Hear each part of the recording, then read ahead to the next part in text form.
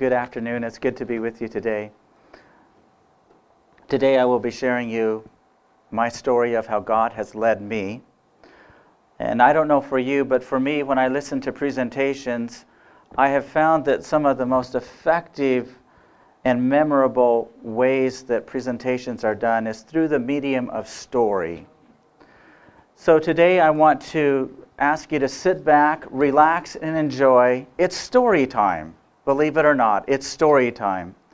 Now, in the venue of story time, I hope you'll come across some new facts or enlightening facts. But anyway, sit back, it's story time. I'm going to start out with a topic that seems unrelated to harnessing the power of the church. But in actuality, it's critical and it's vital. And that is, how are we as physicians and dentists, how are we in our homes? Are we the priests of our home? Are we the priests of the family? Is our family a well-ordered family after God's order? And you say, well, why does this matter? What difference does it make? And my challenge to you, or my testimony to you is, if we're not effective missionaries at home, if we're not rearing our family after God's order, we're going to have a really hard time beyond that. And what's more, it's even biblical. 1 Timothy 3:12, you know it well, talking about deacons and how deacons should be, husband of one wife and have a family that follows God. So, before I start my story, actually, I want you to know that this actually had been happening. We had been introduced to a independent ministry you may or may not have heard of it, Restoration International, Tom Waters and group. And that group has had an influence on our family and has helped to direct us in the way that we should go. So I want you to know, before we start out, family really has to be first and foremost. After that comes the majority of what I'm going to be talking about today. So, in September of 2000, I moved to Klamath Falls, actually. And I moved there for several reasons. Among them was a part-time job. And I feel that as physicians, we work 12 and 14 hours a day, and it's hard to have an influence in our family. So that was part of the reason I moved to Klamath, was because I did have a part-time position lined up for myself there. So soon after moving to Klamath Falls, I took a half day off work, and I went to a career workshop. Yes, you heard me correctly. A career workshop. My satisfaction with medicine was less than zero. It just wasn't there. I wasn't happy with what it was. And so I went to a career workshop to investigate other options, look at other opportunities. How else could I do? What else could I do? Could I retrain? Could I go through engineering school? Could I do something else?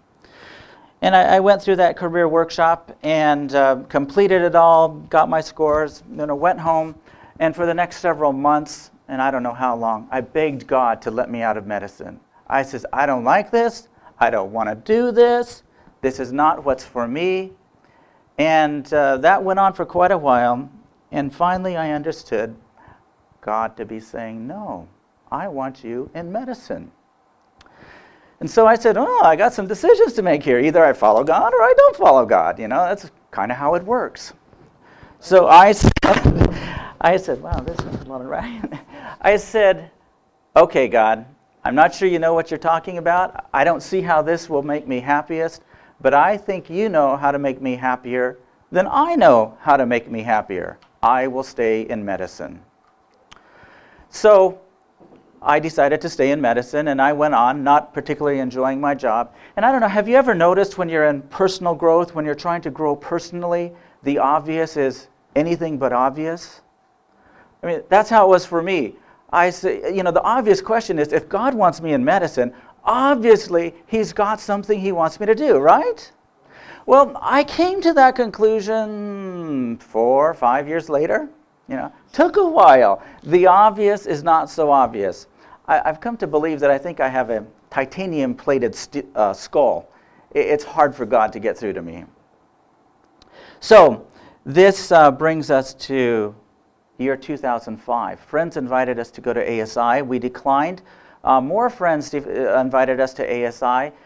We prayed about it and accepted and went. In retrospect, that turned out to be a life-changing event for me. And the reason was I got reintroduced and re-challenged to study some of the principles of medical evangelism. So I did. I went home and I started studying, and I started studying, and I started studying.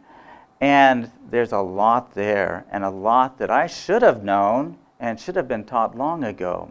And I would like to share some of those with you at this point. And as I'm going through, I'm also going to tell you stories of how this can apply and to illustrate the particular principles. One principle of medical evangelism is a basic principle of all Christianity, to reveal God's love. Plain and simple, we should be showing God's love to all of those around us all of the time.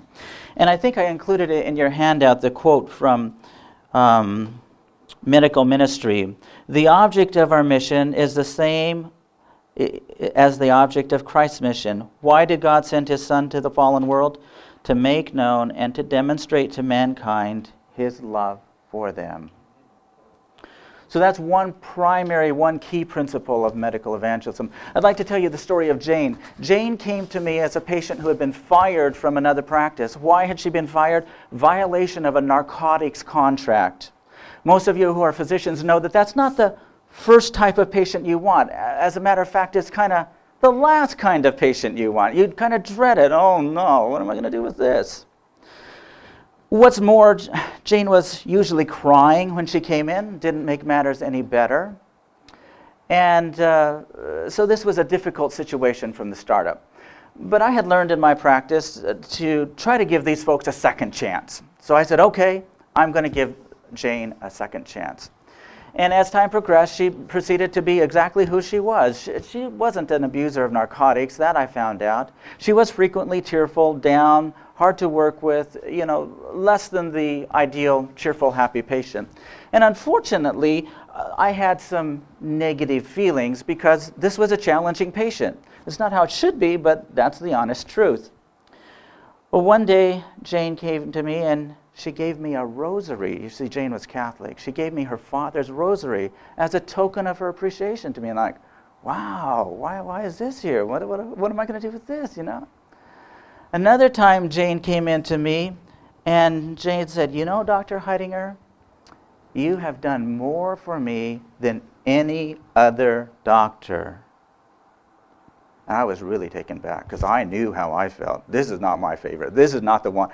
I knew that, and I'm like, where is this coming from?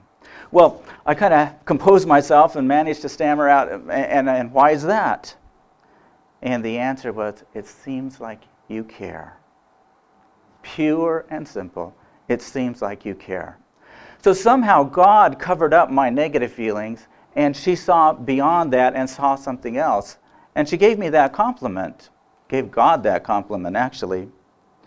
So after that, actually, things progressed a little bit more, and I had an opportunity, actually, to talk with Jane about spiritual things. And in fact, I had the opportunity to invite her to come to Bible studies, which she did. She came. But the devil works hard. He doesn't give up easy. And she was Catholic, and her family started exerting a lot of pressure on her. And finally, she quit. She quit coming to Bible studies. And in fact, the story does not have a great ending like I would like to think it does.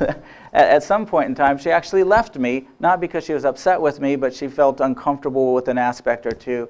And so she actually found another physician. But the point that I want to make is, if we just demonstrate care, if we show God to our patients, that is one primary principle of medical evangelism. Principle number 2 that I want to mention today is education. Part of medical evangelism is education. And I quoted Medical Ministry again. We must educate, pleasantly and intelligently. We must preach the truth, pray the truth, and live the truth. I want to tell you a story now. I'm jumping ahead a bit, but to illustrate this point, I want to tell you something that's exciting for me. Currently in my practice, I'm not doing much education. Let's just be honest. That's a hard thing to do. We are working that direction, and I want to share with you briefly in what way. again, I see it as providential, although it hasn't come to fruition, so I can't tell you the end result. I had a patient come in to me who was an elderly patient, and in came another person with her. And that other person was actually directing the majority of the conversation and whatnot. So I finally said, well, who are you? Well, as it turned out, she was involved in parish nursing, and she was doing parish nursing for her church members. And I talked with her and discussed with her a little bit, and I finally said, I'm challenged by how you could make this as an outreach tool instead of just for your church. And as we talked a little bit more, she said, others wanted me to do this too. There's grant monies out there for this. She says, in fact, I had a group telling me, begging me to ask for grant money. I should ask for no less than $250,000, $500,000, $1 million. No problem. Please ask. We have the money ready and waiting. Well, that tickled my brain a little. I said, wow, that's a lot of money. I could do something with some money like that. And so as I thought about it and prayed about it, I decided maybe I should ask for a grant. So I found out that one of my patients was a grant writer, and he had written a $500,000 grant for youth work in our town himself. He's a Christian, non-Adventist. And he said, I'd be happy to write a grant for you. I said, do you have time? Absolutely, I will make time. I want this to happen. Non-Adventist, I want this to happen. So then he says, you need a nonprofit. Well, his brother works for Geldwin, and most of you aren't in Klamath, so you don't know. Geldwin is a multi-gazillion door and window company, international, owns banks, resorts, you name it, it's got it. I mean, a very well-off company. And his brother worked for Geldwin as a tax consultant, international tax consultant. He said, he'll form a nonprofit for you. Well, now, all of you know nonprofits are hard to do. I said to him, how much would this cost if your brother wasn't donating this? Oh, $10,000 or $15,000. I said, well, why does he want to do that? He says he believes in this. He wants this to happen too.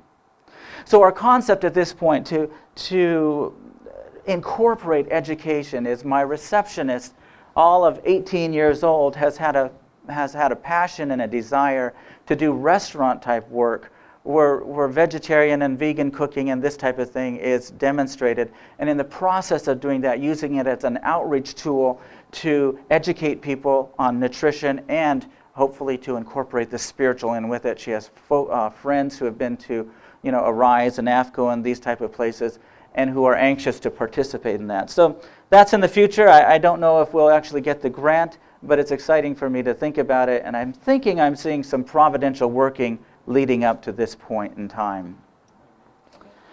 Principle number 3. A third principle of medical evangelism is combining the work of both pastor and physician. We do poorly at that. Matter of fact, we do very poorly at that. And I fault us for that, actually. I think that's a problem that we have. We should do better about that. It's not for lack of understanding, though. Again, the quote is, in fact, is stated, in no case is the work to be separated. That's a quote from Ellen White. She makes the analogy that pastors and physicians, as we've already referenced, should be as closely connected as the arm is to the body. And I want to share with you some of the things that how the church and I have worked together. And I'm going to be vulnerable and upfront with you and share with you some things that really haven't worked, and some things actually that seemed that we have done. One thing I did is I thought we could do deeds of kindness, acts of service for the community at large. So I went through and we did surveys for all the church members and said, church members, where are your skills? What could you do? And the church members responded. They filled out things. But as I looked and found out, my contact with the patients was in such a venue, such an avenue, that most of what I felt like they needed was, counseling and in-depth counseling, because you're working with the battered and the bruised and the raped and the difficult cases, and you can't ask church members to do that type of counseling. So that part actually has not worked as well, though it has not been entirely unsuccessful. We have done some things like build a wheelchair ramp and a few things like that, and the patients are extremely appreciative when that happens. One thing that I did was I also formed a steering committee to help guide me in this process, and I invited some of the pastors, one a retired pastor and the pastor of the church to be on that, as well as one or two others. And one of the pastors talked about anointings, and I don't know if any of you have been involved with anointings, but I want to share with you that this is a biblical concept, and God responds in marvelous ways. One of my patients, I'll call her Sally. Sally has severe spinal stenosis and SIDH with hyponatremia. And I had her in the hospital frequently for the hyponatremia, consulted everything, very difficult to manage. At times her sodium was, into the 115 range, the concerning stuff. And along with that, she has the severe spinal stenosis and a lot of pain. And I was at my wit's end. I had nothing else to offer. Other physicians, other specialists were struggling with this as well, and I suggested to her an anointing. Well, Sally, as a Christian, said, yes, I would like that. So she came. I invited the pastors and some of the elders, and we had an anointing service for her. Now, I wish I knew and could understand when and why God chooses to heal what. I don't understand that. In this case, I can honestly tell you, since that anointing service, I have never seen her sodium below 127, generally over 130, to the point where I was checking it every 2 weeks. I haven't checked it in months at this point. The best I can say is God performed a miracle. God healed her. Now, we also prayed for healing for her severe back pain and spinal stenosis. Not a change. Nothing happened there. And I don't understand that. But I have to leave some things up to God. Another story about anointings is my nurse. And I'm going to tell you a little bit later on in the presentation how I happened to choose my nurse. But as she worked for me, she was getting stressed. She was transitioning from dental assistant to medical assistant for me. And both of us underestimated the size of that transition, to be honest. It is a sizable transition. And so she was getting more and more stressed. She started breaking out in a rash. She actually started asking me to fire her. She wasn't willing to quit on her own, but she wanted me to fire her. And I sat down and talked with her on 2 or 3 occasions. Nothing seemed to happen. And I finally said, her name is Jan, and I can share with you her real name. Her name is Jan. I said, Jan, maybe you should consider an anointing. Now, Jan has a difficult, troubled past in the sense that she's had an alcoholic father background and all that comes with that. And she liked the idea, and she jumped, and I was thinking we would arrange something. She went to her church, to her pastors, and arranged an anointing like post-haste, 1-2 days, done. I'm telling you, Jan continues to be a different person in my office. Rashes are gone, stress is gone, much more relaxed, much more just a completely changed person as a result of an anointing. A third person is one that is a patient who we'll call, what shall we call her? Becky. We'll call her Becky. Becky, I've been working with for 6-8 years, highly dysfunctional person, not a dumb person, but quite dysfunctional. And when I transitioned away from my practice, which you'll hear about later on, she finally decided to come with me, but she waffled back and forth. And she also has issues of pain, sphincter of stenosis, sphincter of Oddi stenosis. Nobody seemed to know, the GIs couldn't, it was just another, no one seems to be able to help type thing. So I suggested an anointing for her. And we got the pastors and the elders together, and she came to the anointing. Again, her pain is not gone. The pain did not go away. But a very different person, interested in spiritual things. I've been able to give her steps to Christ at this point. She read through it. She's starting to reread through it. So the concept of anointing, working with the pastors, I think is a valuable, strong concept. And I would encourage you to consider that. I don't know all the times when that's appropriate or inappropriate. That's an ongoing question of mine, actually. But I have found it to be very useful for a number that I have worked with. Another way that I'm working with the pastors is they come to my office. They'll have a weekly devotional for us. They interact with us. I've had the pastors do some counseling for me. I don't know about you, but traditional counseling, I think, is a two-edged sword. It includes biblical and non-biblical principles, and I struggle with that, to be honest. So there are lots of different ways to work with the pastors and work with the church, and I have found them beneficial. I have found them useful. I have found that to be a definite aid in the practice. Okay, principles number 4 and 5. Principle number 4 is that medical evangelism is to be a living example of righteousness by faith.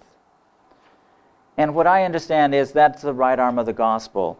And she says that, again, there's a quote here, Counsels on Health, the medical missionary work is the gospel and illustration. So I reasoned myself, I asked myself, well, what is this gospel? How does this work? What happens?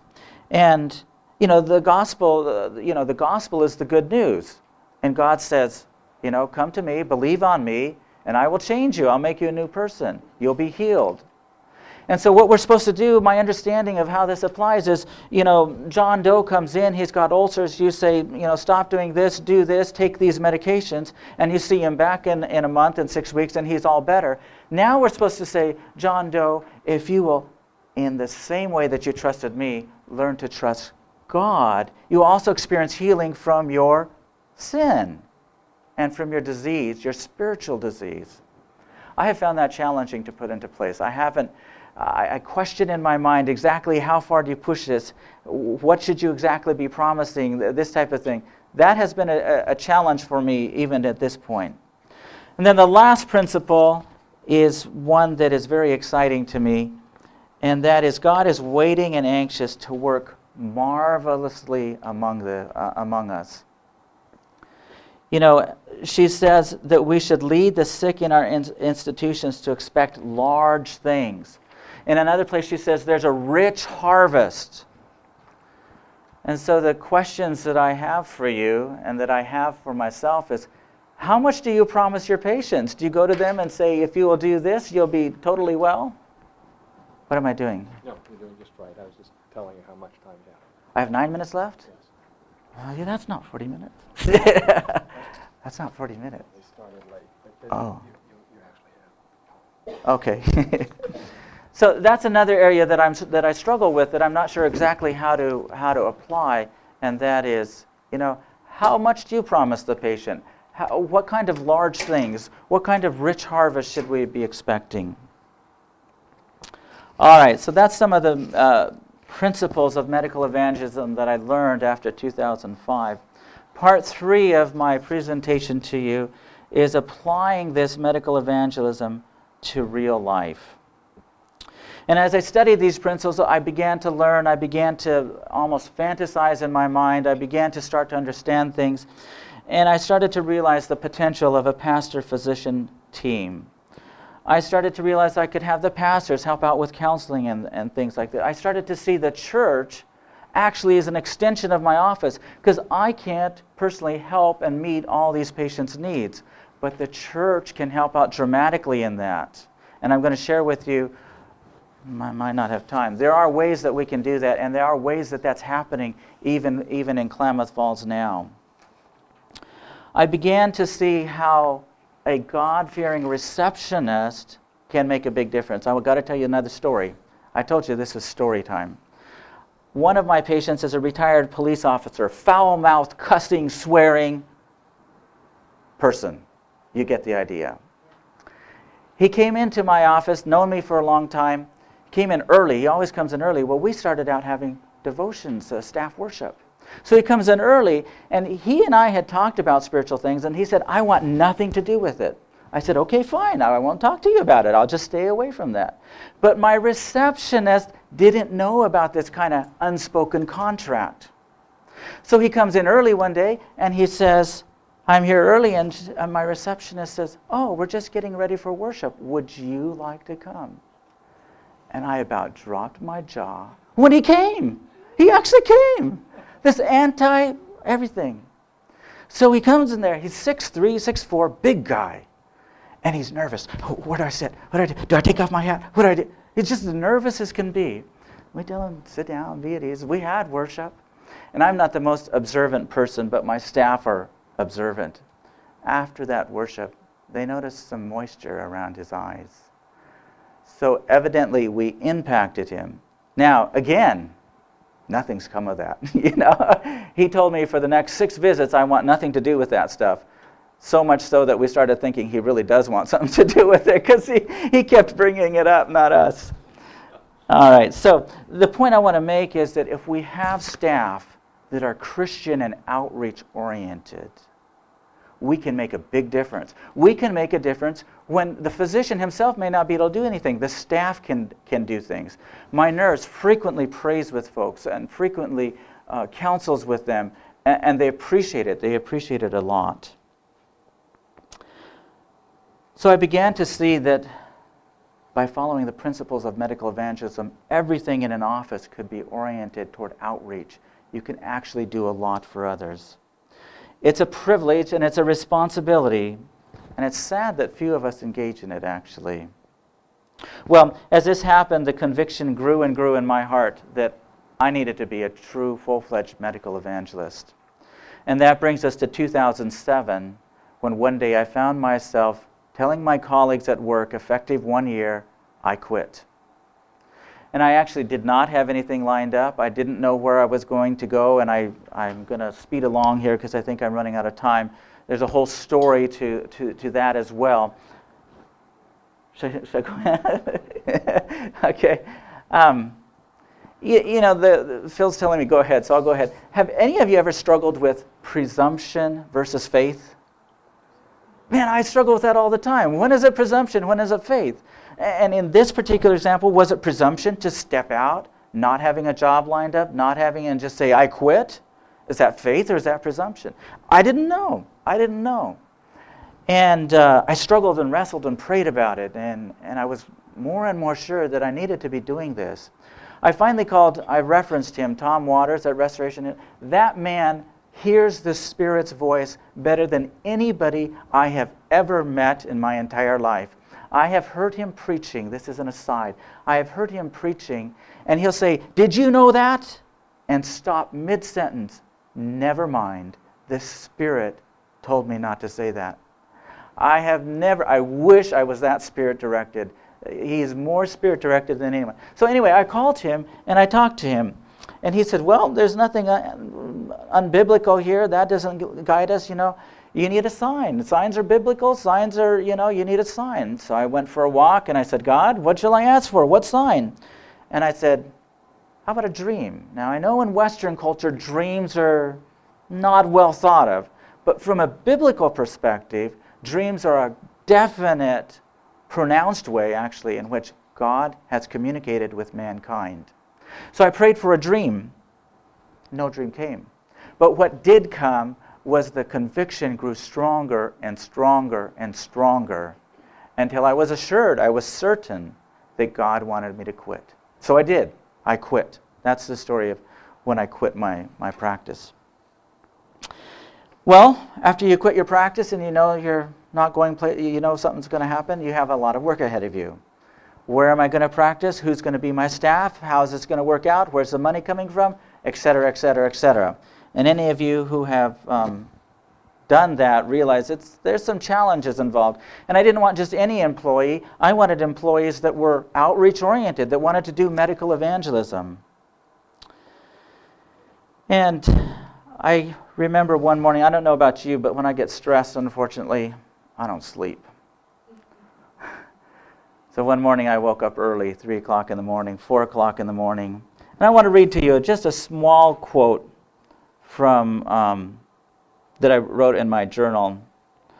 I'm not sure I have all the answers to my question above, but I am assured of one thing. The struggle, the unknown, the temptation to frustration, the lack of sleep, all are meant to drive me to Christ, to teach me to have faith, to strengthen my faith, to teach me how God leads.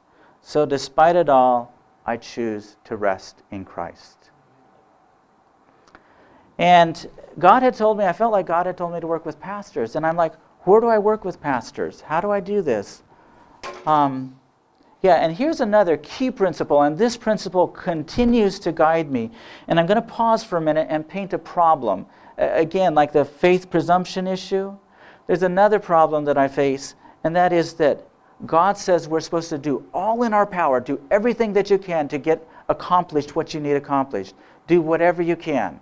And then at the same time, we're supposed to rely entirely on God. We're supposed to depend completely. And I'm like, this is a difficult dynamic. How do I do this? What do I do? And I'm sitting here trying to decide where I should work. Where is the pastor? I wrote proposals to pastors. I wrote proposals to churches. Everything was turned down. I did that for about 2 years, actually. I mean, everything was turned down. Nothing happened. And it was frustrating, to be honest. Now, should we be frustrated when we're working with God? No, we shouldn't be. Growth is happening. Growth, I'm learning. And out of all of this, I can honestly say I learned a ton. I learned a lot about how to work with God. This dynamic of doing everything in your power and then depending on God for the rest. That process was kind of forced upon me, and out of that I've learned, and I continue to rely on that and to experience that. So if you choose to step out in faith, God will teach you stuff. It's hard work to grow when you're old, but God will teach you stuff. Let's see. Okay. 5 minutes. I can do that. I need to tell you one story about my staff. I was dead set on hiring Adventists. I don't know if I have any non-Adventists here, but that's okay. I was dead set in my mind on hiring Adventists. And I wanted that. I thought that's how it should be, everything. One day, an elderly patient of mine came in with her caretaker. Now, I'd met this caretaker once or twice before. Seemed like a nice, compassionate person, and that was that. But what I didn't know is that this caretaker had felt like God had promised her that she would work for me one day. Now, she's this dental assistant. I knew nothing about her. I didn't know she was a dental assistant. I didn't know anything about it. And this had been wrestling around in her brain for a number of weeks and months. And I'm at home praying for staff, and God has told her to work for me, and she thinks it's a ludicrous, far-fetched concept. And it is by human standards. It is absolutely far-fetched. So in she comes with this patient, and I had no idea of any of this. And my patient, who is elderly and dearly loved her as a caretaker, said to her, "See, Jan, you ought to work for him. You're always trying to read the Bible to me." And I had just been talking to my patient about some spiritual things. That's why she had that. And I had no idea what to say. I said, "What is it? Where is this going?" And I finally said, "Well, do you need work?" She said, "Yes, I do." I said, "Are you serious?" "Yes, I am." So I said, we talked a little bit more, and my patient said, "Well, should I leave?" And I said, No, we're here for you." So I finished my interview, and I set up a time to meet with Jan, who is my now nurse. And I interviewed her. She had the spiritual outreach. She has a passion for working for souls. She has a passion to outreach. It's exactly what I've wanted and what I needed. She was non-Adventist, and that bothered me. So I interviewed her. We prayed. She seemed to fit very well in every other respect. I went home and I said, "God, what do you want me to do? I don't know what to do. This is not my idea. This is not, And as I prayed, God kept telling me, the answer is in the sequence of events. You have your answer already. I've orchestrated this up to this point. I said, "Well, okay, fine," but I prayed some more. That wasn't the answer I wanted, or I was looking for. And God reminded me of the vision that Peter had of the unclean animals, kill and eat. Remember that? And I understood, I think God wants me to hire her. And so I did. I called her up and I offered her the job. And she has been a blessing to my practice, a real blessing.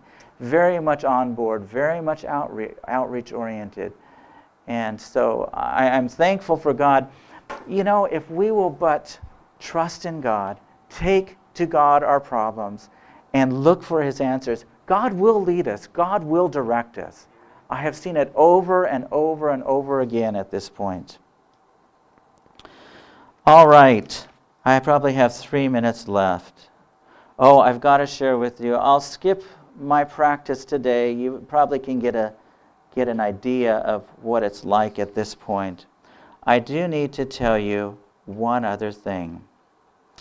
I have talked about working with pastors and how critical that is and how we need to do that.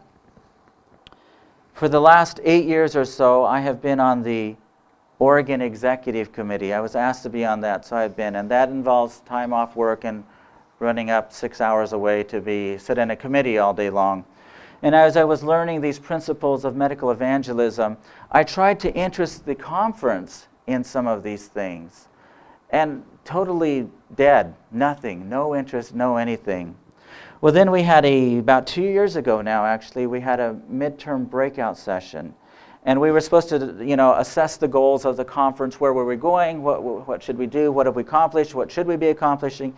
And at that, about 50% of the executive committee felt like the conference should be doing more toward medical evangelism. And I was very taken back by that. I said, I tried to interest them. Nothing happens.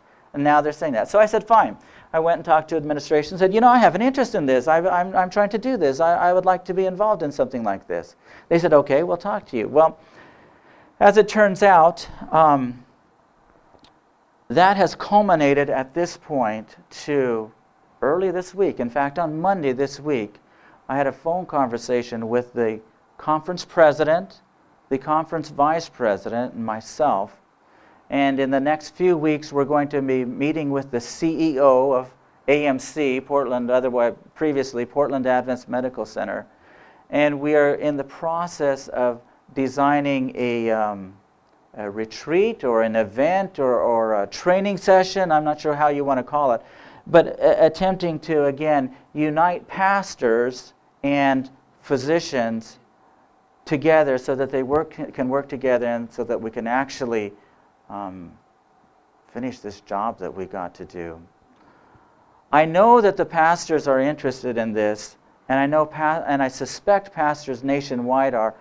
As I was working on this, and prior to this, about a year and a half ago, there's no venue that brings all Adventist physicians together. That's not it. But there are venues that bring Adventist pastors together. The conference says, you come. And so they do come. So I asked to present at a pastor's retreat, which I've never been to a pastor's retreat before. And they allowed me. They gave me 20 minutes, and I went and presented at the pastor's retreat. And I had been told, expect, a poor response. Few will be interested, et cetera, et cetera.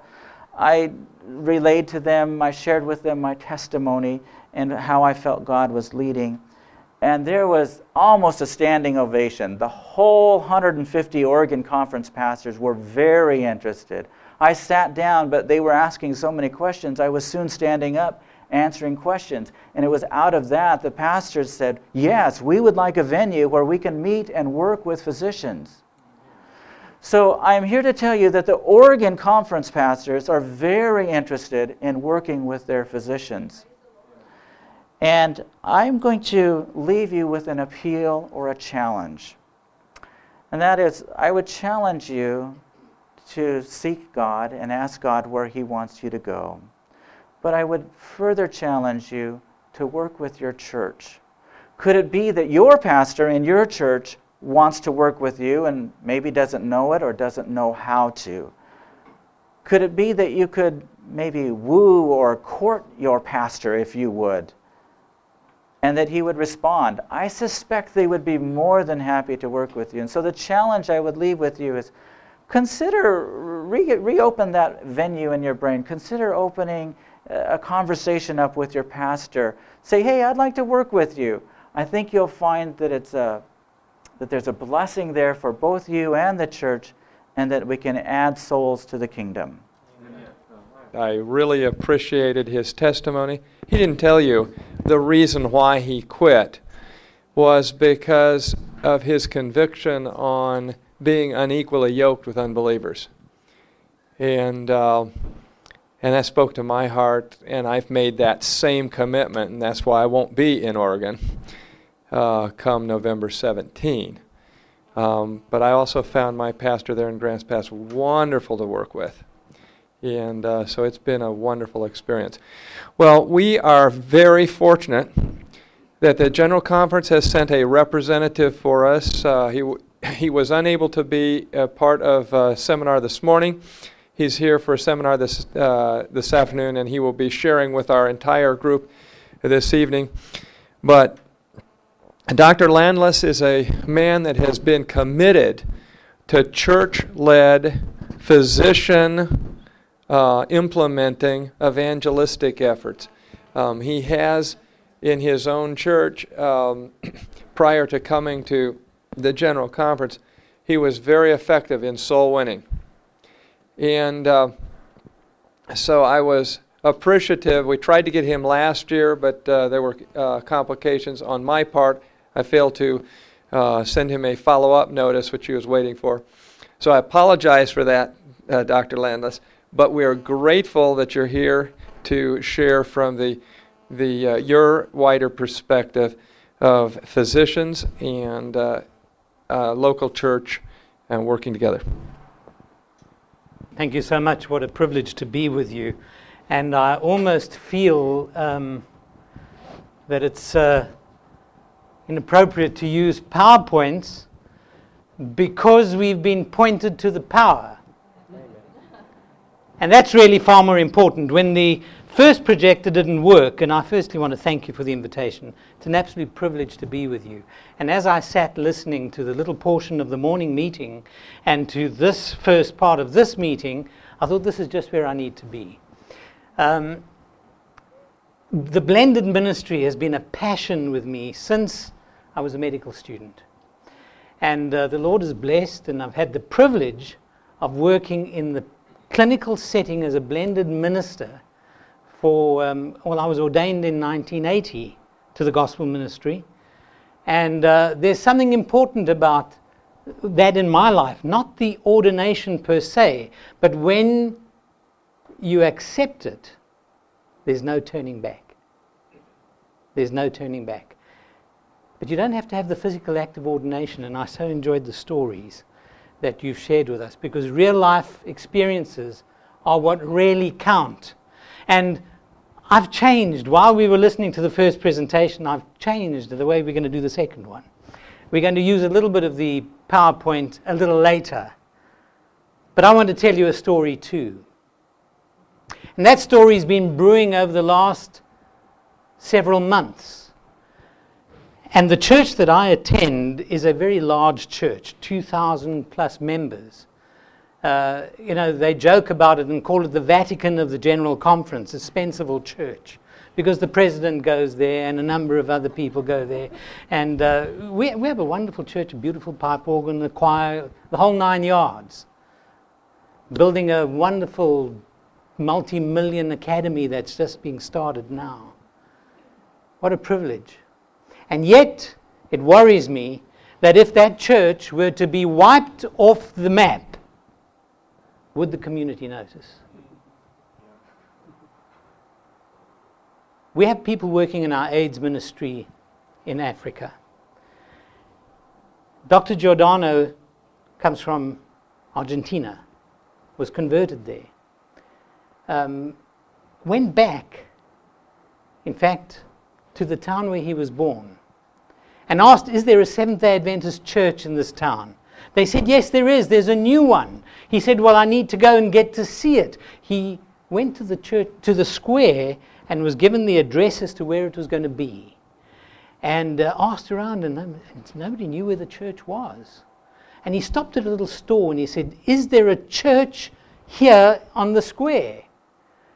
And the man stood and thought a while. He said, yes, there church. He said, there's a house across the road, and every Saturday morning people come, they sing, and they go. They come and they sing and they go. So, over the last several months, my church board has been saying, would you be interested in doing health ministries? So that's what I do. That's my living. That's my work. That's my calling. But I'm very seldom here. I don't know that I can undertake it. And then I started to get the impression that you've been talking about, Wendell, that it became more and more overwhelming. If we're going to model this, we'd better do it. What's the point of doing it around the world, preaching it, teaching it, and not doing it physically? And so a colleague of mine, who's the dean of the School of Medicine at the University of Maryland, and myself got together because he'd also had the same impression. And the two of us, fairly busy people, like you all are, got together and decided to do a pro forma plan for health ministries for this church. And then we said we need to sit and meet with the pastor, who's a wonderful man, a great preacher, a great leader, a manager, an executive. He's one of these typical ranching pastors. He's a great, caring individual as well, but he knows just how to get the church going. He's been there for 12 years. Says something about him. We sat down after church 2 Sabbaths ago, and I'd drawn up a program. And I thought, I wonder how he's going to respond. And his response was, I've been waiting for this church to be led into a health ministry. And what did we share with him? We shared with him celebrations. Now, what is celebrations? It's the 8 natural principles with the addition of the C for choices, the S for social support, the I for integrity. Because when we share evidence and information, we should have integrity about what we're sharing. O for optimism. Have you met the angry vegetarian? I grew up with them. I didn't grow up a vegetarian. I became a vegetarian. Of those who would do, as Martin Weber calls it, the pantry parade and patrol, and check your shopping basket to see what are you eating. And worse still, you watch as you stand in the cafeteria lines here. There's beautiful food here, but people can see what kind of a Christian you are because of what you put in your plate. Is that right? Not really. And don't say that I said that that's the way we judge it, because we are not judges. However, exercise, environment, liquids, belief, rest. How many of you are rested today? I'm not. I need it, but I'm not. Air, you must forgive me, I'm new to this country, reasonably. And I'm very new to this area. And as the plane came in, I thought, wow, what beauty. And as I drove, and they were getting irritated with me because I was doing 45 miles an hour. I was just looking at all the trees and everything, and I was just loving it. What beauty. The environment. Rest. Fresh air. Tea. Temperance. Does the church where you as a health professional work know the word temperance? Do they? Do you know what the temperance pledge is? Ellen White says the true definition of temperance is the judicious use of those things which are good and the avoidance of all things harmful. And so you can have too much rest. You can have too much water even, believe it or not. You know that as physicians. And so you'll see there's a little overview of some of the issues related to what we can use. The world is talking about our longevity. They're coming back, and suddenly in the church we are saying, this is discrimination. 1 minute, 4:07. We have an opportunity where the world is talking to us and wanting to. In Geneva, we recently had the experience where they said, you Seventh-day Adventists have something to offer. And we as physicians have something to offer in our church. Now, I'm going to ask somebody to jump to their feet, or some 2 or 3, and each one of you can take a CD of resources to use in your church. One is the celebrations. One is a charters program where you can run a program teaching your community about various diseases from cancer, heart disease, addictions, women's disease, diabetes, and run it as a program over a year in your church. And then there's the basic approach to health as the foundation of understanding what medical issues are all about. We've used this widely throughout the world as part of an MA program for pastors, working with the ministers. And once they've been through this program, you have no difficulty in their understanding what it's about, because physiology is where it's at. Thank you for your time. If there's time in questions, I'd love to speak to you more. Let me just have Oh, you want this? If I can't have it, no one can. Thank you so much. And we really appreciate what the General Conference is doing, the resources for us, and for them to provide this CD. And is there any more? I want a CD if possible. Now, our next presenter is Dr. Chu, and this is not on the importance of digestion, but on the importance of working with the conference in church planting. I talked to Dr. Chu this first time I've met him, but I talked to him on the phone, and I was very stimulated, just like with Dr. Heidinger, on what the Lord has done with him in planting a church. And he's consented to share with us how working with the conference made this all possible. Hello, everybody. Good afternoon. I'm really pleased to be here, and I've been tremendously blessed so far. And just being in this wonderful environment just rejuvenates you and give you a sense of balance. I went to this lecture just now. I'm not going to talk too much this time because I'm saving most of it later in this evening.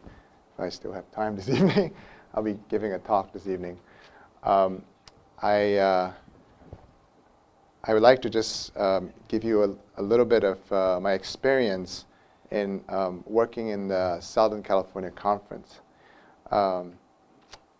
I graduated from Loma Linda University in 1990, School of Medicine, and then went on to finish internal medicine and spent 3.5 years in China as a missionary, and then returned back to Loma Linda to finish 3 years of cardiology fellowship, and I went on to do another year of interventional fellowship. So gone through a lot and spent a lot of time in school.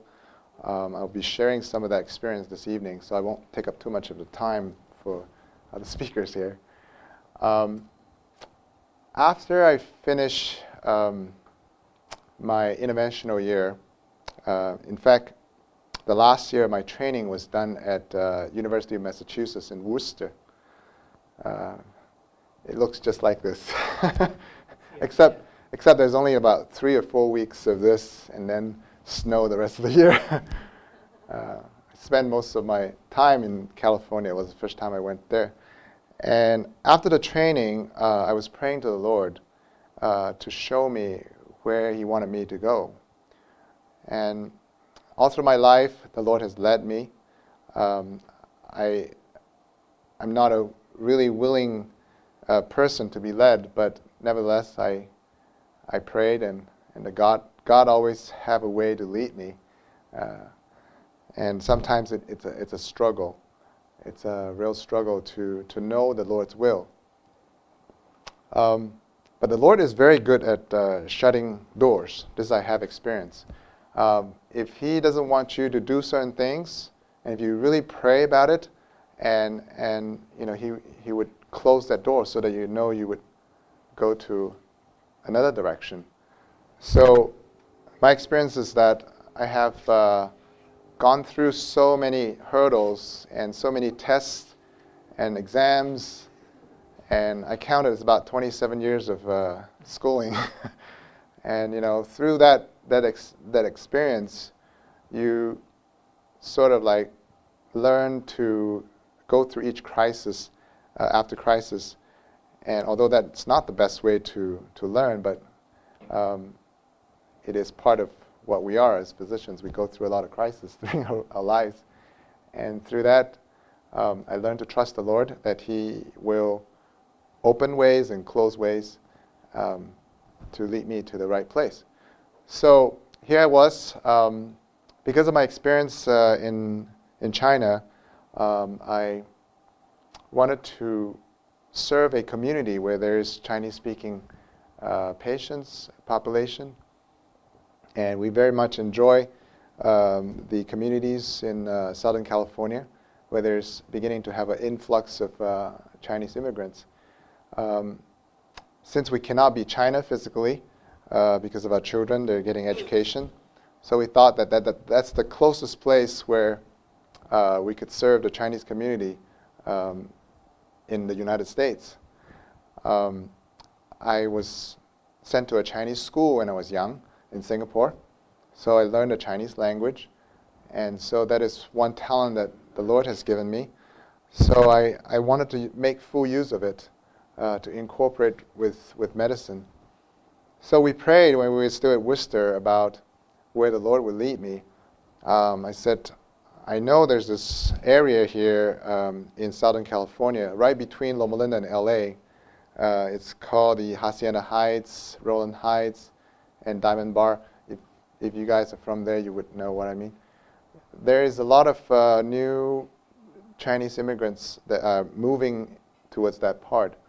In the early, maybe 50s, 60s, the first wave of Chinese immigrants would move into Los Angeles. There's a Chinatown there.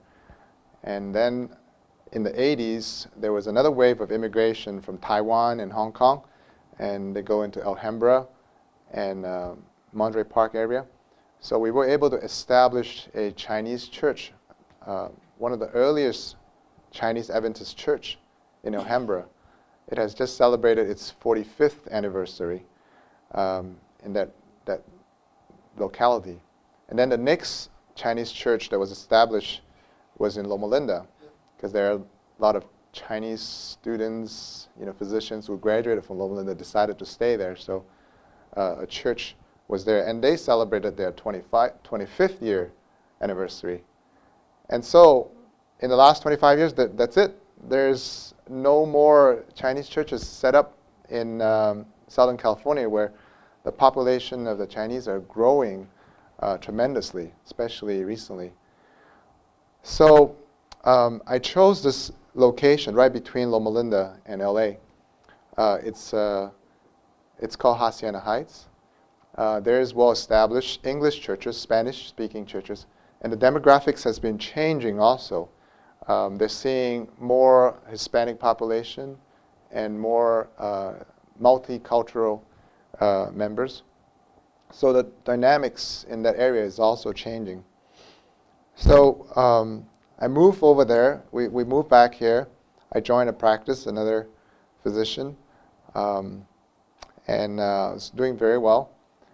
And still praying to God, for the purpose of Him allowing us to be there. Because before we moved back, I did pray a prayer that, God, if you don't think I should go back, please do not let me get this job.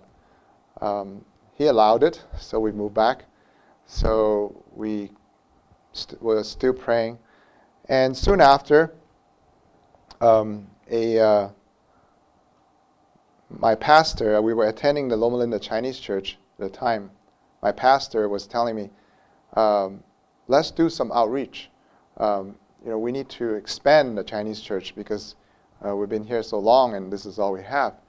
And he says, let's start in Riverside, the La Sierra University, because we have free classrooms and there are students, faculty, we can use the facility.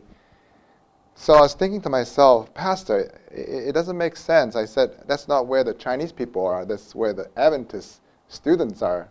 You want to start an outreach church. That's not the right location. I told him, why don't you start a church in Hacienda Heights, where I am?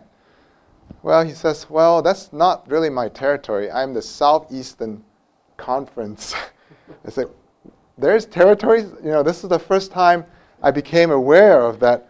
Wow, we have conferences, and then there's territories, there's zoning. This is not my zone. This is somebody else's zone. I thought to myself, that's strange. But, that day when I drove home from church, that question kept resonating in my mind. Yeah, why don't we start a church in Hacienda Heights where I practice? And it became louder and louder and louder. And to a point that says, oh, I see. I mean, God was using my own voice to speak to myself. I said, the pastor works in that conference. He can't come over here. And I say, okay. Then I have to think of some other way. Then there's the Southern California Conference, who they are the jurisdiction. This area belongs to them. And I don't know any of the conference people. And they've been there for a long time. And I was looking at the statistics on the website. The whole Southern California Conference in the last, 5 to 10 years, the membership has been declining. I mean, steadily declining. I say, wow, it's a real challenge in California. And some of the conferences there, I said, what's going on? So after that thought came to my mind about starting a church, the Lord brought a few other people who has been thinking about this together, and He put us together in a meeting, and I met several individuals who has been actually trying to start an outreach program in that area for more than 10 years. I just realized. So we worked together, and we started with a prayer group, and a small prayer group after Sabbath afternoon, meeting in someone's house. One of the he's a pharmacist. His name is Kin Singh, and he and his wife has been living there for a long time, and they wanted to start something going here. So a group of us, about 10 of us, we met and prayed for about 6 months to ask the Lord, what are we going to do? There's only a few of us in this area, and we see so many Chinese people that needs to hear the gospel. So we pray, and then I found another friend of mine who is a urologist who has been in practice for a long time. And he also joined the group. And he says, we need pastors to start a church. I mean, we are doctors. We work 60, 70 hours a week. We can't do this by ourselves. We need to have a pastor to start a church. Because in the previous attempts, they tried to have the doctors go in there to do these health evangelistic meetings, give flu shots, give health talks. What will happen is people will come, listen, take the flu shot, and it'll be gone. And there's no staying power.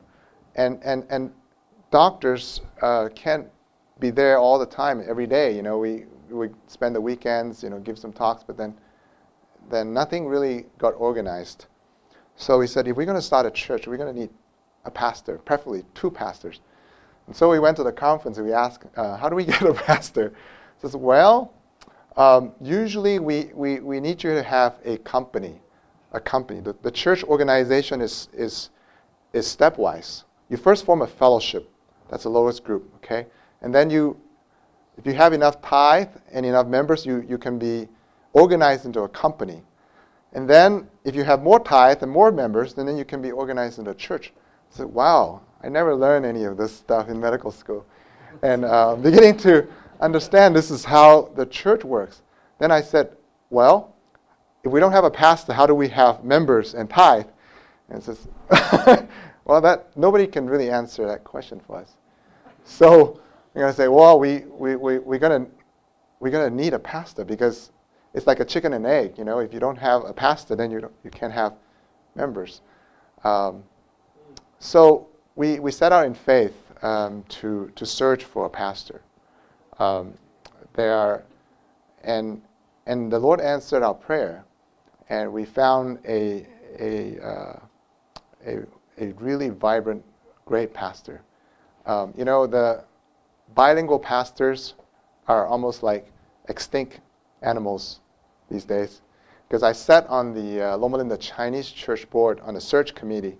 For 1 whole year, we were trying to find a bilingual pastor to pastor that church that has been there for 25 years. And we couldn't find one for a whole year until finally we had to invite the current Singapore pastor to come over.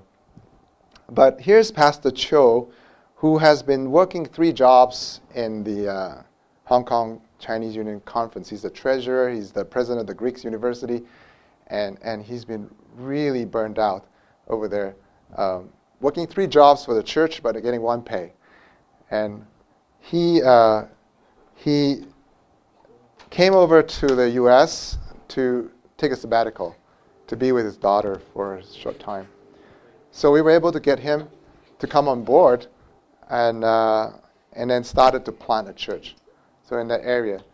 So with the help of this new pastors, I started working with him in a referral system. I would see a lot of patients, and then I would pick out those that seem inclined to spiritual matters. I said, I think you would enjoy speaking to my pastor, and you would really benefit from them. So I'll take down the names and numbers. I'll ask the patient if it's okay for my pastor to call him or invite him. And if they agree, then I'll hand the names to the pastor. And Pastor Cho is a wonderful pastor. He would visit this person within days, to sometimes even the first visit he would bring fruits over there and just show a lot of care and kindness to bring the patient to church. So I've been working with my pastor really closely on this physician-pastor relationship. And praise God that after about 3 years, we have organized into a company.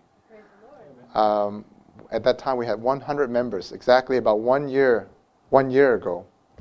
And the amazing thing is that we just spoke to the conference leaders last week before I came, and they're going to organize us into a church by January next year. And this is all within 4 years. We have done a lot of community programs during this last 4 years, including the health lectures, marriage and family seminars, and evangelistic meetings. And I'll share more about that later this evening. I'll share more pictures of it. So it could be done if we catch the vision and give ourselves to the Lord. And I hope that this testimony would encourage everybody to serve the Lord. Thank you very much. The frustrations that sometimes that come in working with organizations are actually helpful to us. And God overrules all to accomplish, make us stronger, and to advance His cause. And His work will prosper. I'm very happy that we also have a church planter, another church planter in Kentucky. And Dr. Naren James is going to be sharing with us his experience in working with his clinic to establish a church. Thank you, Phil. I think it's been a work in progress, and so I'm kind of giving you an update of something I presented to the Amen Conference at the second Amen Conference in 2006. 3 years ago. But basically, this growth of our effort in the city of Danville, Stanford, which is 40 miles south of Lexington, kind of parallels the formation of Amen in a way, because I was, like many people, I was kind of like, I hear the story over and over again. By the way, how long do I have? 9 minutes. Okay, I got to make this quick. So 9 minutes. We'll get this really on a fast track. But basically, we were, I was in a big church in Lexington. I was actually attending church in Lexington for 5 years, and I started thinking through this whole. I started studying the scriptures. That was one thing, and I realized, hey, I'm out there. I'm trying to be personal ministries leader 40 miles away, and here are my patients in my office walking through every day. And I had this dichotomy between church life and practice life. And so this is a story you've heard over and over again from many Amen members. So I basically decided to bring ministry closer to home and started seeing the patients as a focus. And also realizing that within my own area, there is really just, we have a very small country church, but otherwise not. We have a 4-county area of probably 100,000 people that are not being impacted. And one of the reasons that took me to Kentucky to begin with, when I was finished my fellowship, I did an OB fellowship in Spokane, I was coming back this way, I made a decision to go to a place. I made the prime decision, what you call the criteria for going somewhere is where I can be most needed. And I saw this area as being, without a church and the opportunity to plant. So we started praying and using the practice as getting literature into practice, praying with patients, and started brainstorming some more what other things we could do. And then about 3 years ago, we actually entered into an arrangement with the conference formally. My pastor fortunately had experience in Weimar. He had actually attended Weimar before he went to ministry. And so he had helped ministry background, Pastor Soler. So he and I came to the area about the same time. So I approached him and I said, look, how about if you come into the office, we contract with the conference for your services and you become a part of our staff as a health educator. Not as the pastor, he is the health educator when he's in our office. So we actually entered into an arrangement with the conference and we actually compensated a sum of money for his presence once a week.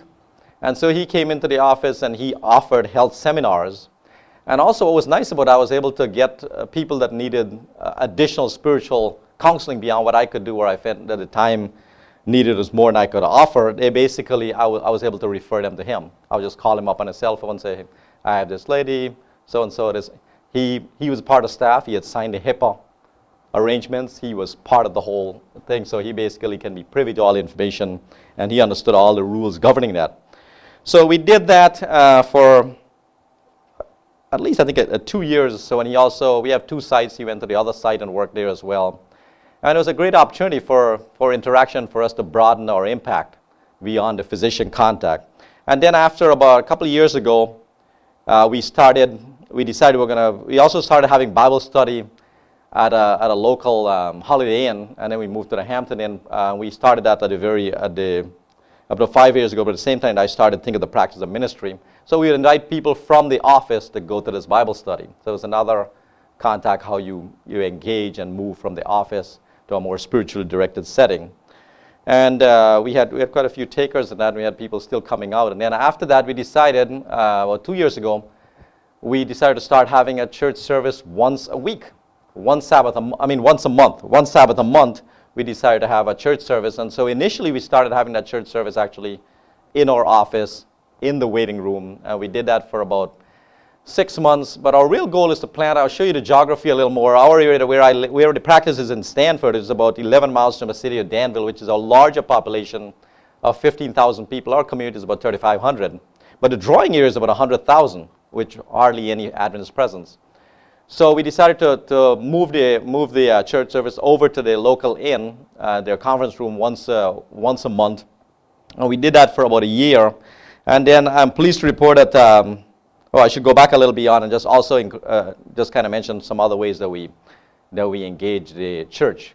We also had cooking classes. I had a registered nurse that worked in the church I attended there, that attended the church that I also attended, and I invited her to come in and do cooking classes once a week. You know what I mean? So she basically got engaged with the church members. Then when we had a CHIP program recently, she had contacts with these people much stronger than I had, actually, because she would call them up, she would talk to them, she would find out how their health issues are. And when they had this CHIP program, she gathered people from within that contact to go to the CHIP program. And so these folks are now have had a much wider contact, more than I could do with the brief office visit contact I had. So we used those resources. Some of the lessons that I learned with those resources, there were 2 people. This lady was a registered nurse. I also had I have a lay, person who had gone to a medical evangelist training in Tennessee somewhere, and I used her as well once or twice. And one thing I learned, that you have to be cautious. When you use people in your office, you need to sit down with them and find out where they are in terms of traditional medical care versus there's a lot of outliers out there. And what I found with this lady, when I I learned that afterwards. I hadn't talked to her before until a patient came to me and said, "Oh, by the way, she mentioned this person that came to do the cooking class, and she mentioned to me that this drug and this drug is not a good idea." And I said, I had to sit down and have a conversation with her as to where where the demarcation is in terms of her role. And I'm just sharing that with you. These are some of the things I've kind of learned along as you go along the way. So we started meeting this last June. Our numbers grew enough, and we had enough our body that we actually established our congregation in the city of Danville. We have a location that we have leased for the next year, and we are now meeting every week in the city of Danville. We actually have a mission group. This is what Dr. Chu was mentioning. I'm learning this as well. The way it works in a conference setting, you have a mission group, then you get to a company, and then you get to a church. So we're basically at a mission group, so you're ahead of us on that. But basically, we have gone through, similar to what we did at Amen, this is strong physician leadership. Dr. Kim and I, Dr. Kim is a fellow Adventist physician when he's an internist. We work together very closely. And as a matter of fact, we have very limited pastoral support. Our pastor comes to us once a month. We pretty much operate everything in that church. We get our speaking schedule, and it's the pastor comes once a month, and his involvement is actually quite peripheral, except to come and to speak with us. But we basically went through a process of developing our mission, our vision, our objectives, and we have put it clearly in our objectives that one of the key ways we plan to grow this church is through medical evangelism. And so that's an integral part. So this year, as I sit with you here, I just want to share a little of what we have going forward in the future. I look forward to the future Amen conference to give a more comprehensive outlook of how this growth has been from a practice to developing it to coming to a church setting, is that we are developing a calendar for next year in which we will have sowing, an outreach based on medical evangelism, and then have actual evangelistic series, which we look forward to being an integral part of. And so by God's grace over next year, I hope to be able to speak about the souls that have come in as a result. But I want to give you an example of how it's just last week, 2 weeks ago, I was sitting down with a family who was visiting me from St. Louis to actually speak at our church. And in the midst of that meal and Friday evening, I got a call on my cell phone, and I picked it up, and it was actually Tina. Tina is a patient of mine. Tina has battled alcohol for years. Thank you. And Tina, basically, we have had this relationship over the years that she sees me more than beyond just her personal physician dealing with her physical needs, because we take time to pray, share literature, share areas in the scripture relevant to her. And Tina actually had also come to our very first opening day at our church, so she was familiar with our church. And Tina called me and said, "Dr. James, I have to speak to you. I need you to pray with me." Said, "My mother's in the hospital. I'm having trouble with my sister. I desperately feel like I want to go and take a drink again after so many years." And it really touched me that Tina had thought about me more. I had in some way through that whole interaction, I have moved from being just her physician to being, in a way, her pastor. You know what I mean? She called me up and specifically said, "Dr. James, if you'll only pray with me, I know I'll be okay." So I went off to my room, and I had this word of prayer with Tina. And I continued to pray throughout the night, and I told Tina, I said, we're going to be having our church in Danville tomorrow. I just want to invite you to come out. And sure enough, that morning, I run a serendipity class at the back where I try to be more engaging with the people who come out. And sure enough, I'm there at 10 o'clock, and Tina shows up at our church. And she came in, she was in my class, and that's an example of how medical evangelism in the practice setting can transfer into the church setting. Dr. Don Latour is going to be sharing, because he has hired a chaplain. And how has that worked? And tell us about it. Well, Daniel, I know Hacienda Heights well. My wife, Esther, grew up there, actually, just under where the big Buddha temple is going up now, or has gone up, I should say. And actually, her parents sold their house to a Chinese couple that came into that area. So I really appreciated your testimony there. Well, anything that I'm going to present here today is totally borrowed, stolen, plagiarized, everything. I've just learned from everyone here at Amen, and stolen is probably not a good word to use, I guess. But I first kind of had this idea introduced to me actually by John Chung. Most of you know him. He came up to Michigan a few years ago, and we have a medical retreat that the conference organizes there. at Camp Asable every year. And he mentioned that he'd had a chaplain that was working in his office. And it just totally kind of shocked me, actually. It never even entered into my mind remotely that you could do something like that. But I just started kind of thinking about it a little bit, and thought, yeah, that's something that would be actually very easy to do. So, Phil sent me it's nice to have organized friends, Phil.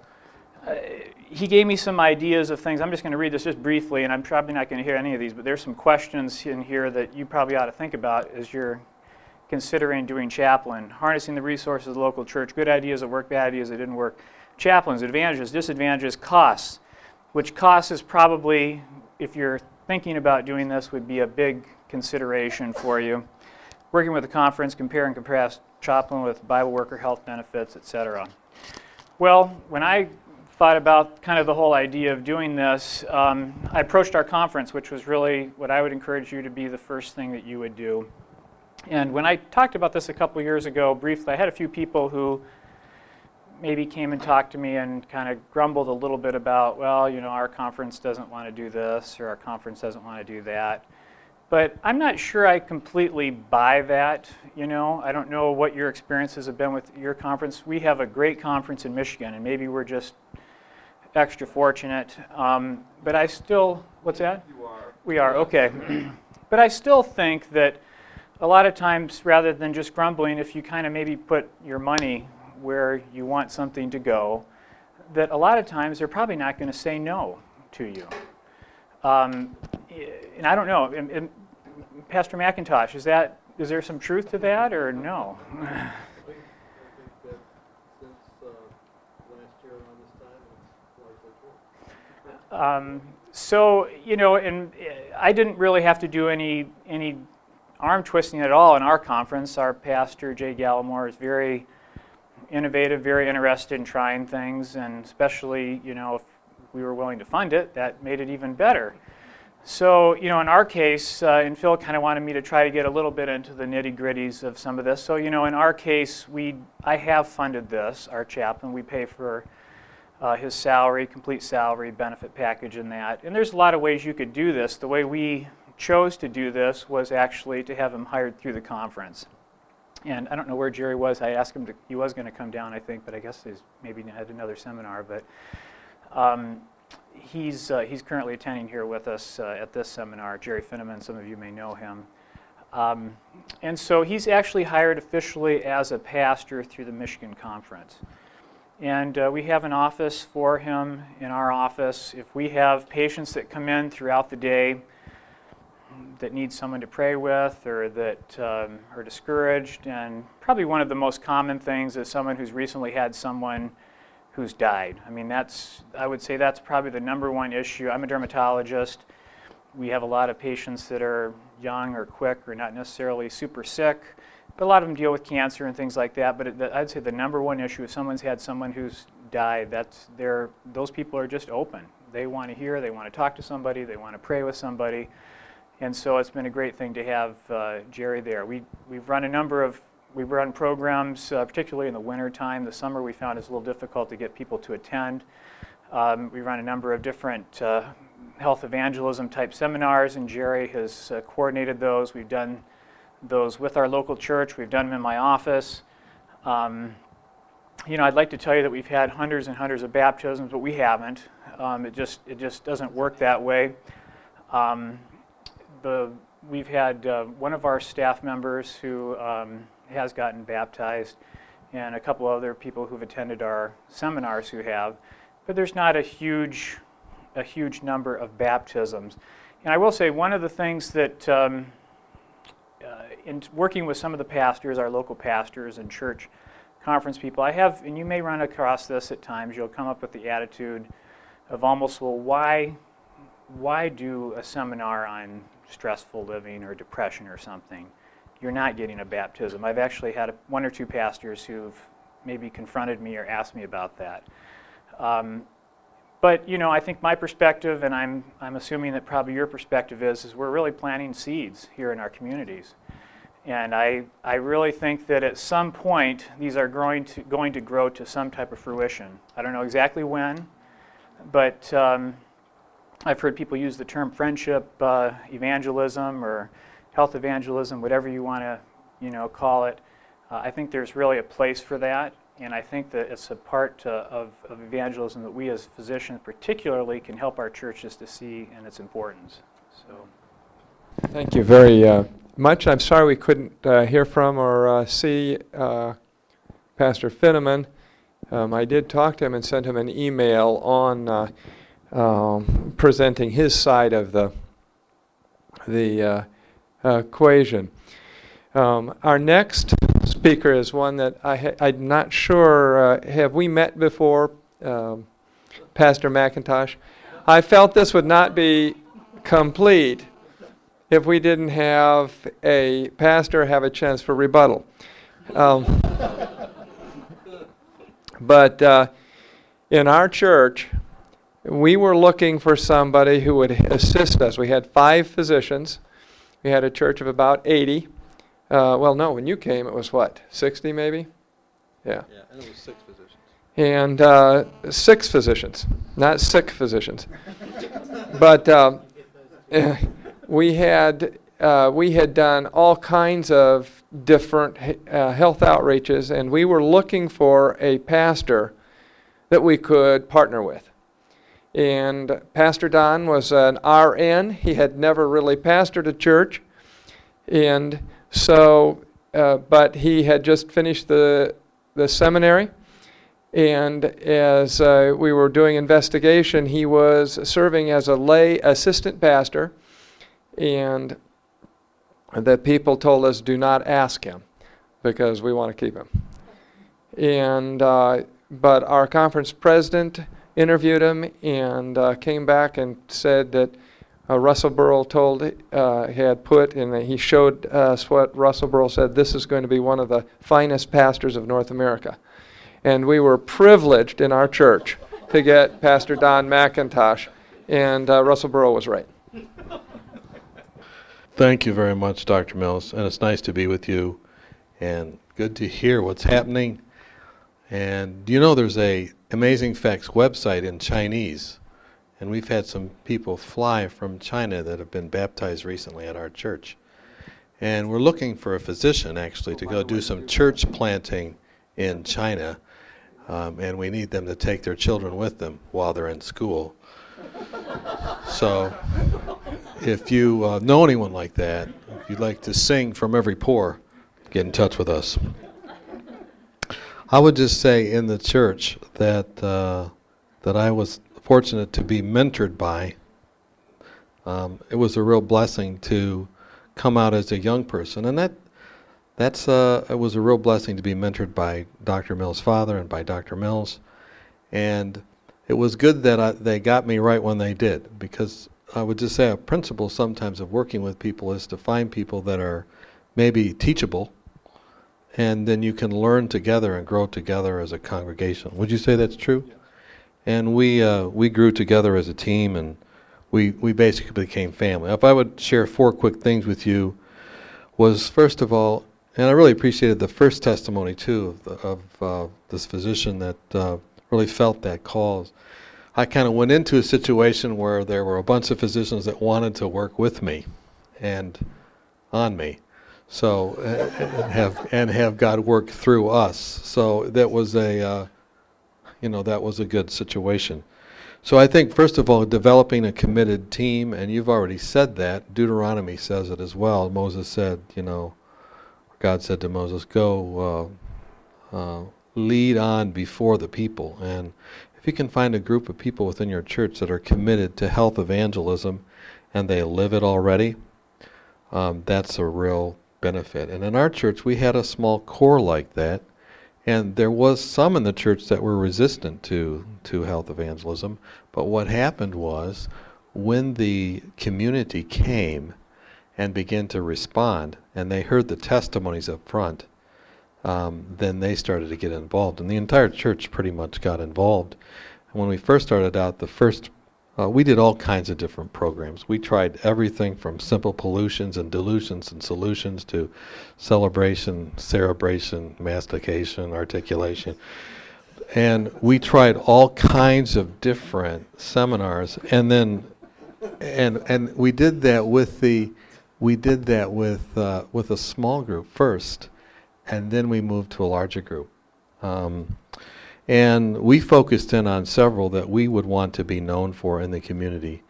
For us, we ended up using the CHIP program, and we made a commitment on our board to be committed to that for 5 years before we really said we're not going to do it anymore, so we'd be successful. We wanted to make sure it was successful. In the first year, we kind of blew ourselves out of the water, where we had 3 programs in 1 year, which are month-long programs. But the real... Actually 6, because we did Yeah. morning and evening. Yeah, we did morning and evening. And they actually did one program because they wanted me to go through it, but they didn't tell me that till later. It was at 10 o'clock in the morning, and they wanted to get me really invested and divested of some habits. And so they put me through the program, along with the hot and cold treatment. So we went through that program. Sorry. As we went through that program, the amazing thing was, this was the first program, and this was the first program we did in CHIP, and there were 16 people in that program. And Dr. Mills is always an aggressive promoter of what he's involved in. He called up the television cameras, said, "Come on over, we're having a program." They came.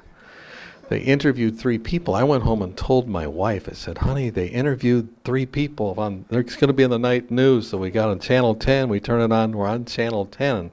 And my wife just looks at me as she goes, "Has it occurred to you that these people might not do very well in the program?"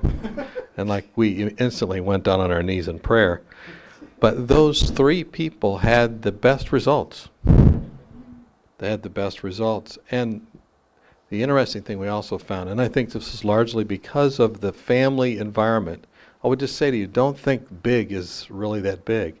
Small is actually big, because we had like 16 people in that program, and half of them ended up joining our church.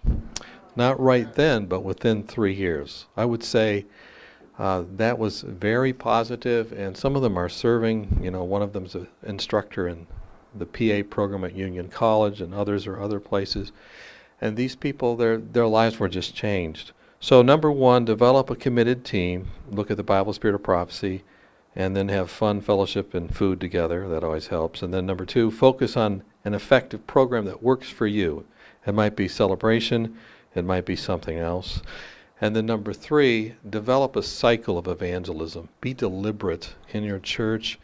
Your health evangelism is not the only thing. It's not even nearly everything. It's the right arm, but there is a body.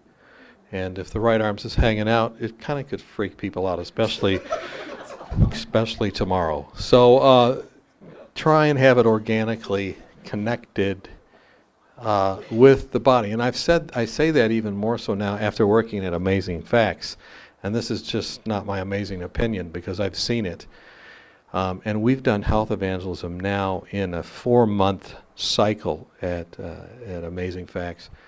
And as it's part of a larger program of evangelism, it really does work. This particular program I just finished, we had 33% of the people who attended the health program that now went to the evangelistic meetings, and are going to be making decisions as well. I would say health evangelism is not just for non-Adventists. It's also for Adventists as well. And look at the program for the long haul. Let me share in my last minute 8 S's, which I could develop more fully if given more time at a future seminar in your area or even out of your area. Number 1, have scientific excellence. Number 2, couple that with sacrificial service. And number 3, plan and teach people how to have significant interactions, which include number 4, sharing their testimony. As that happens, people will begin to naturally ask, what's the connection between this and your church and your faith, and point them to number 5, the source of authority, and have an idea about how to lead them on a sequence through Scripture that's fitting for them. And number 8, don't forget the seriousness of what you're involved in. Because when people come to your church, your job is not to just save them from death, but the second death. Your job is not to just teach them about life, but everlasting life. And there's nothing more wonderful than working with physicians. And I love what this man has said. I would love, even from the General Conference level, that we would start maybe even piloting it, even an Amen conference, a time where pastors and physicians can get together, a special forum where we can see realized what I believe Testimonies Volume 9 is saying. One last exciting thing. Larry Carter, who's done evangelism megabook programs across the nation, we are serious this summer about getting out door to door and finding ways to help local churches fill up their health programs that couple mind, body, and spirit together. And when you have now these groups have knocked on over 11 million doors, the awesome power of youth coupled with the awesome power of truth and coupled with the awesome power of medicine and ministry, I think God's going to do powerful things. I know He will.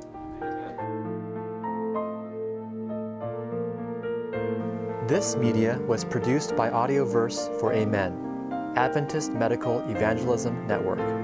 If you would like to learn more about Amen, please visit www.amenSDA.org. Or if you would like to listen to more free online sermons, please visit www.audioverse.org.